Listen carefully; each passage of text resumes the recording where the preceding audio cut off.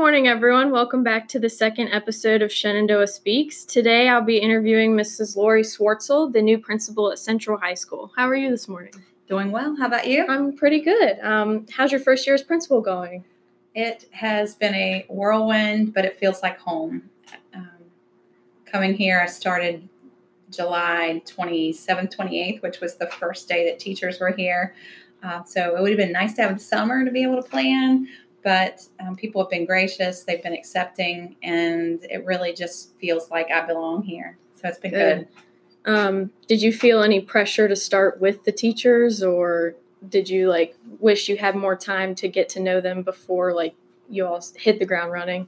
One of the things that I did right off the bat was I scheduled meetings with every teacher and staff member, from the custodians and the instructional assistants up to the teachers. And so my first 2 weeks, I really was just meeting back to back to back with teachers to get to know them. I took notes to get to know them personally, to get to know their family situations so that they could start to build some trust with me. So ideally, I would have loved to have had the summer to do that because I could have spread it out. So it really was a daunting task. It was pretty overwhelming to try to fit, 100 and some meetings in 2 weeks. But I got to all but 3 or 4, and I had to, put those out past the 2 weeks. But it was very beneficial because it helped me to know the staff here and get to know the Central family, because it really is a family atmosphere here. Yeah. Going along with the family idea, why did you choose high school? Do you feel like since we're high schoolers, we're more connected, we've known each other longer, and you can just kind of go along with that, or? It's interesting. I think high school kind of chose me. So when I've been at every level from preschool all the way up to college in my career. So I've taught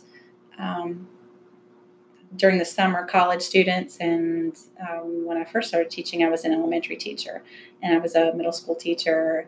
I did high school stuff during the summer as well. And so when I was looking for administrative positions, there were a couple of things that appealed to me. I really wanted to be in a small division. So when I started in Stanton, it's a community with 1 high school, 3 elementaries, 1 middle school. And I had the opportunity to be able to learn a wide range of things. And I like to be somewhere where I'm still learning. Mm-hmm. So if I become stagnant and I'm not in a place where I'm able to learn or feel like I'm making an impact, then it's time for me to move on. So I think that being at high school, I'm learning every day. It's just an interesting place to be. I get to see people shaping their futures and making choices that are lifelong. And so I think high school more so chose me, and I have fallen in love with just being around students and being able to help them make those decisions that affect the rest of their lives. You said in Stanton there was 1 high school, so obviously it was probably bigger than Central. Is it less overwhelming now that you get to be at a slightly smaller school? Well, it's interesting because although Stanton is a 2A school, population is actually more than it is here. And so when I left, population was about at 810, 820. Okay. And so we're around 750 here. So it's comparatively the same size. Different demographics. It's a different type of population. Students still have the same struggles and that type of thing, but it's pretty similar. Given the location difference, what was the scariest part of coming to a new school and meeting this whole new group of high schoolers? Did you have any idea of what to expect, or? From kids, I think that there's just an expectation that I'm going to listen. And so I don't ever have preconceived notions of how a situation is going to be. I think one of my strengths is that I tend to listen, tend to try to find ways that I can be a productive part and how I can support. And my style of leadership is more of an equipper, where I want to empower people to be successful versus coming in and saying, we're going to do this, this, this, and this. So I try not to have preconceived notions. There's certainly things that I wanted to accomplish and that I was looking forward to being able to do, but not necessarily preconceived notions kind of thing. Okay. Yeah. on the first day of school, you greeted students with candy and said good morning to all of them. I think I was even one of them. And I was like, whoa, this is really cool. I was like, this hasn't happened before. Yeah.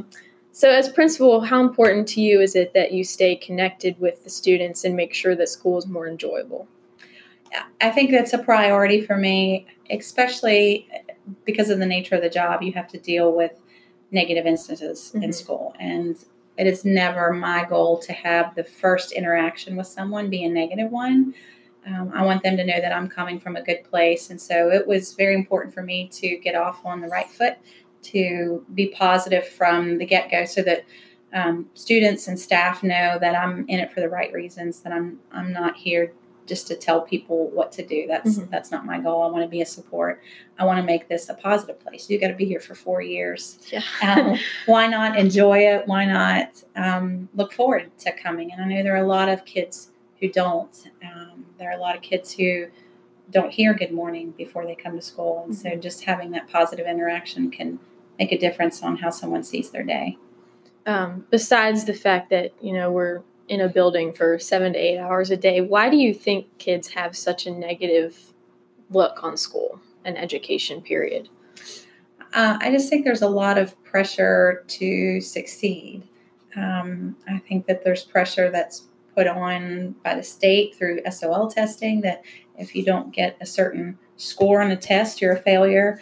I think that we set standards by the grading system. And so there's this level that everybody's expected to reach. And I think one of the things that I want to do, it's a goal of mine, is to create pathways for kids to be successful so that your education doesn't have to look the same as Jane coming in or Billy coming in. It doesn't have to look the same as theirs do. And so each student should be able to have a unique experience so that's beneficial. There are classes that you're taking that are meaningful to you, but may not be meaningful to another student. And so I think as much as we can personalize education and not make it cookie cutter, then it'll be better, and the pressure won't be as much. I think the things that we're doing at the technical center, where we're allowing kids to get certifications, the more that we're able to do those types of things for kids, it'll be more meaningful and hopefully less pressure, because they're looking forward to doing something that means something to them. Yeah. The Northern Virginia Daily wrote that you started out as an art teacher. At the beginning of your career, did you have this end goal vision of being a principal, or did that inspire you somewhere along the line of your career? So that's an interesting way that I came about in administration. I love learning. I think one of the things that the paper had also talked about was me going back for my doctorate. I'm going to be doing that, but I love going through the process of just learning something new. And so I started out as an elementary art teacher. I had 1,800 students, 4 different schools that I taught at. Wow. And in the process of probably about 6-7 years, I had about 50 different administrators. And I saw the impact that one particular administrator had on the environment of the school, and how different it was as a teacher to work in the building, because he had created a culture that was positive and uplifting and supportive. And it made a huge difference, especially for new teachers, and being able to retain new teachers for what he was able to do. And so I just said, I want to get my master's. I'm going to go back for administration, because I want to find out why certain decisions were made and the reasons that certain decisions were made by other people. And when I got into the process of administration, just absolutely loved it, because I was able to, I think, affect more than just my classroom. And I really like the thought of creating a culture and a family within a school where everybody has a place where they belong, and everybody is able to find a platform to be successful on. And so that's kind of why I got in the path that I have done, and what drives me to make the decisions that I do. Yeah. Well, most recently you were an assistant principal, correct? How does it feel to go from being the co-pilot to being able to run the whole show and do all the decisions that you want? I think one of the things, I like being able to empower people. So I don't necessarily see myself as that head person, maybe that mentality. I think that ultimately I am responsible for everything. And that's a little scary because the decisions that I make can affect someone the rest of their lives. And I don't necessarily want to do something that's going to be damaging to somebody. But I think the biggest difference and the thing that I struggle with is the amount of meetings that differ from being an assistant principal. Everybody wants some of your time. Everybody wants your ear. Everybody wants to talk about something. And I'm the type of person that I have an open door. And so managing and creating a schedule where I'm able to be in the classroom and be an instructional leader as well has been difficult. And then managing the number of emails. I'll check my emails like at 5 a.m. and I'll get to school and I've already gotten, 40, 50 additional emails. And so that's overwhelming. That creates a little bit of anxiety, but it's a different kind of famous. Yeah.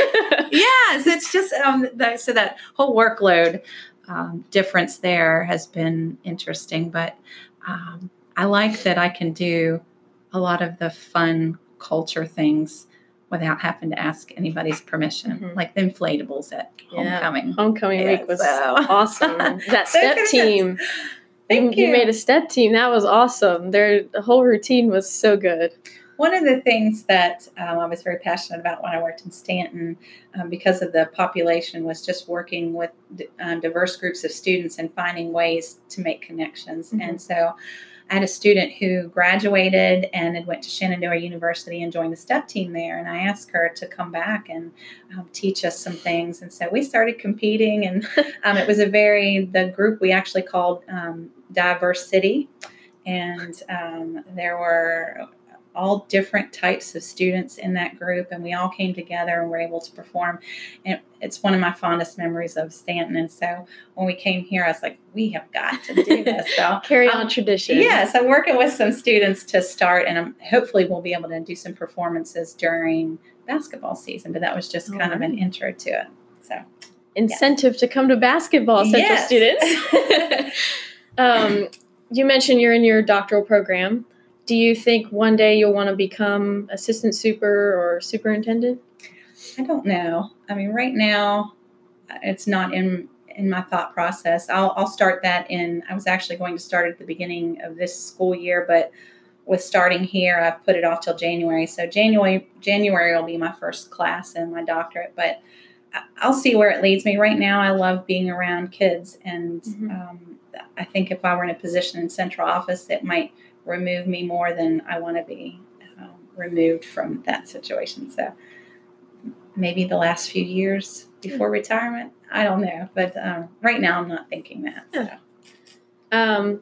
When you were still assistant principal at Stanton, your school was called Robert E. Lee High School, correct? Yes. But because of the whole controversy, they changed the name.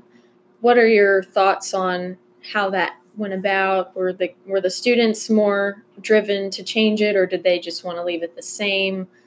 How did it affect, the tone and mood at school? So conversations regarding the name change started really about the time that the conflict in Charlottesville happened. Okay. And so as a division, I think Stanton City handled things very well. We started with conversations with the Virginia Center for Inclusive Communities, and they led us through some things where we identified areas where we might be showing bias or prejudice without even knowing it. So that was a real eye-opening experience, very good. And so it started with kind of leadership, and then it went within the school, and then we worked with student groups as well. I know there was a lot of conflict in the community, but my focus was really on how it was affecting students within our school, current students and the student body. And we had a process where we allowed students to be a part of conversations. We had open conversations with them. They got to really talk about the way that they were feeling in a respectful way. And then they got to be a part of every decision that was made as far as like choosing a new mascot, helping to choose the name. They got input on all of that process. And so within the school, I think kids handled it very well. Probably in the community, there was a lot more conflict. But even there, I think the way that Stanton City chose to deal with that and address it was very appropriate. The name change coming about, I think, was a positive thing for the school, and they're working on rebuilding a positive identity now. But students were very much heard in the whole process and were able to give input in it. So I think it was, for me, a huge learning experience, and was happy to be part of it. We're only a couple months into school, and you've already made so many amazing changes at Central. I mean, the whole approach to the bathrooms and the lunch and all that is so much more organized. Students are happier about it. I've talked to a couple of them. They're so happy that you've made these changes. Do you have any other plans for upcoming years that are more long-term projects? I'd love to get an auditorium. Yes. So we have a group of students who are have put together some presentations and are trying to really advocate for that, which I think is really cool. One of the things that I would love to be able to do is to bring in some more organizations to support kind of overall growth of students.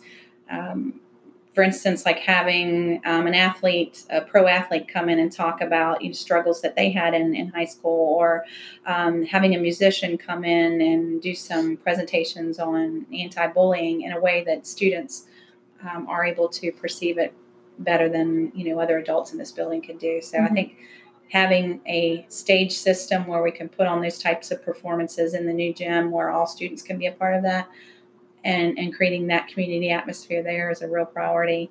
And I mentioned to you earlier the TV station that we're going to be doing out of the media center. So I'm hoping to get a Moore grant and get that approved, and really be able to start telling our story in the community, visually and auditory, and creating a positive atmosphere within the community, so that the family that we have here is seen also as a big part of the community. I think is real important. We have the vape detection devices that are being ordered and will be put in the restrooms. We've ordered for all the main restroom areas. Then they have the ability to detect any type of smoke or vapor. Okay. They will detect noise levels. So if there's like bullying going on in the bathroom, we would be able to hear if there was an elevated voice.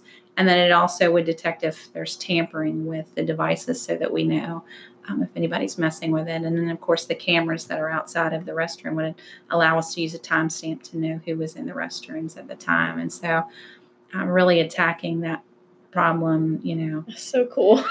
So yeah, I think that's pretty neat. And then working with students to really bring visions to reality, things that students want to do, and empowering students to be leaders, I think is really important. So. Well, on behalf of Central, I know we're all very happy to have you here. You've made a huge impact on us already, both personally and educationally. And we can't wait to look and see what happens in the years to come. Even though my class is graduating, I'm sure I'll still hear about some of the things going on from younger friends. And thank you for meeting with me today to talk about it. Have to get you to come back to be a mentor. Oh, yes. Maybe. Good. Especially when we get the station up and running. So that'll be good. Media. Music by Kevin McLeod.